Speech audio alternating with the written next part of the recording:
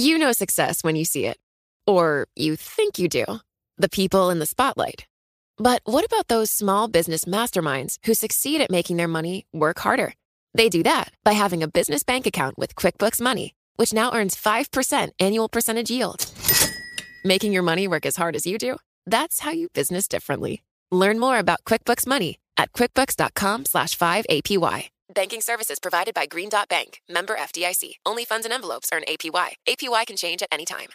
The countdown has begun. This May, 1,000 global leaders will gather in Doha for the Qatar Economic Forum powered by Bloomberg, held in conjunction with our official partners, the Qatar Ministry of Commerce and Industry and Media City Qatar, and premier sponsor QNB. Join heads of state, influential ministers, and leading CEOs to make new connections and gain unique insights. Learn more at QatarEconomicForum.com. Now let's get more details on this Bloomberg exclusive. It's the focus of today's Bloomberg Law Brief, exploring legal issues in the news. And Bloomberg Law hosts Greg Stohr and June Grasso speak with the Bloomberg News reporter Christian Berthelsen, who broke the story.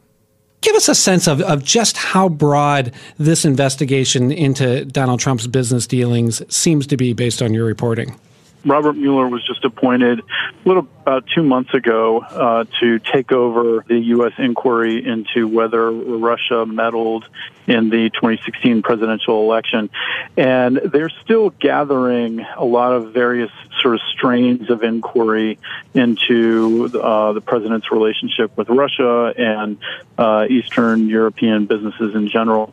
As part of that, what they're looking at are sort of the origins of Trump's relationship with Russia and other countries in Eastern Europe, probably to sort of give them a base from which to go forward in understanding the other more recent interactions and whether any of them broke the law. Christian, in your story, according to someone familiar with the developing inquiry but not authorized to speak publicly, you say the roots of Mueller's investigation lie in a wide-ranging money laundering probe launched by former Manhattan U.S. Attorney Preet Bharara last year. Tell us about that part of it.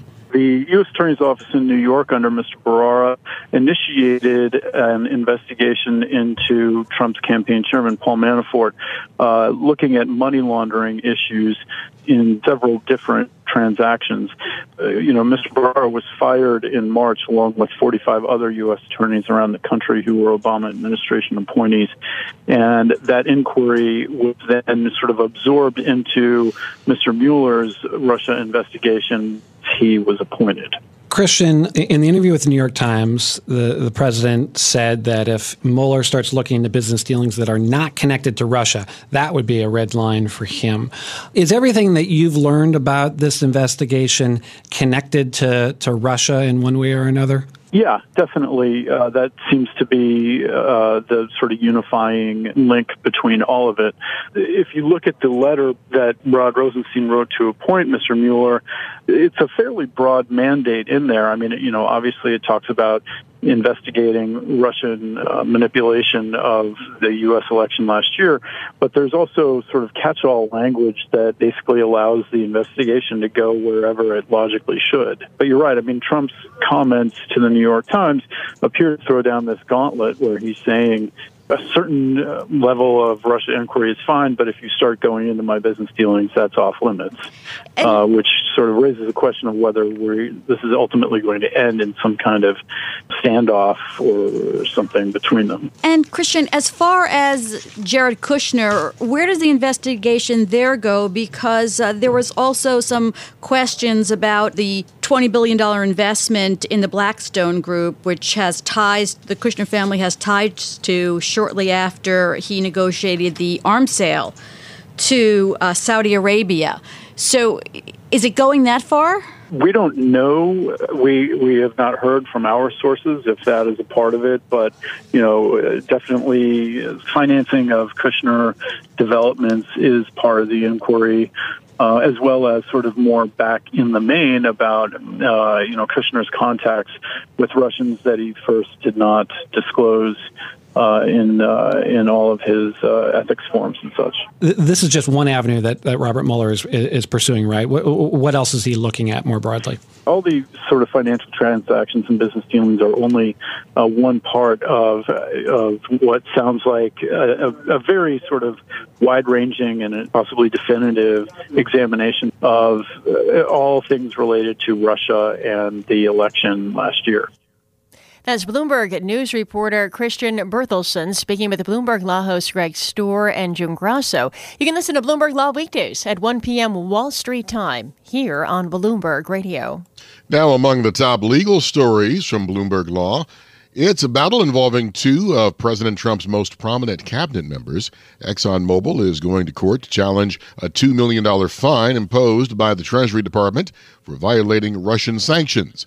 The alleged violation happened while Secretary of State Rex Tillerson was Exxon's CEO.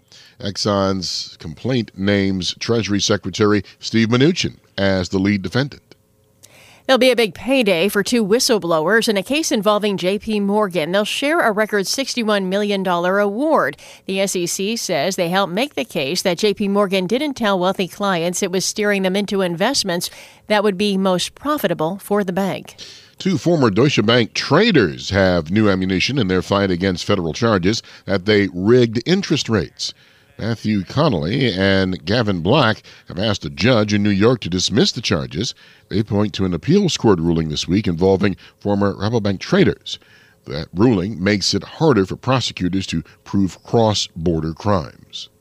And that's this morning's Bloomberg Law Brief. You can find more legal news at BloombergLaw.com and BloombergBNA.com. Attorneys will find exceptional legal research and business development tools there as well. Visit BloombergLaw.com and BloombergBNA.com for more information. The countdown has begun. From May 14th to 16th, 1,000 global leaders will gather in Doha for the Qatar Economic Forum powered by Bloomberg. Join heads of state, influential ministers, and leading CEOs to make new connections, gain unique insights, and uncover valuable opportunities in one of the world's most rapidly rising regions.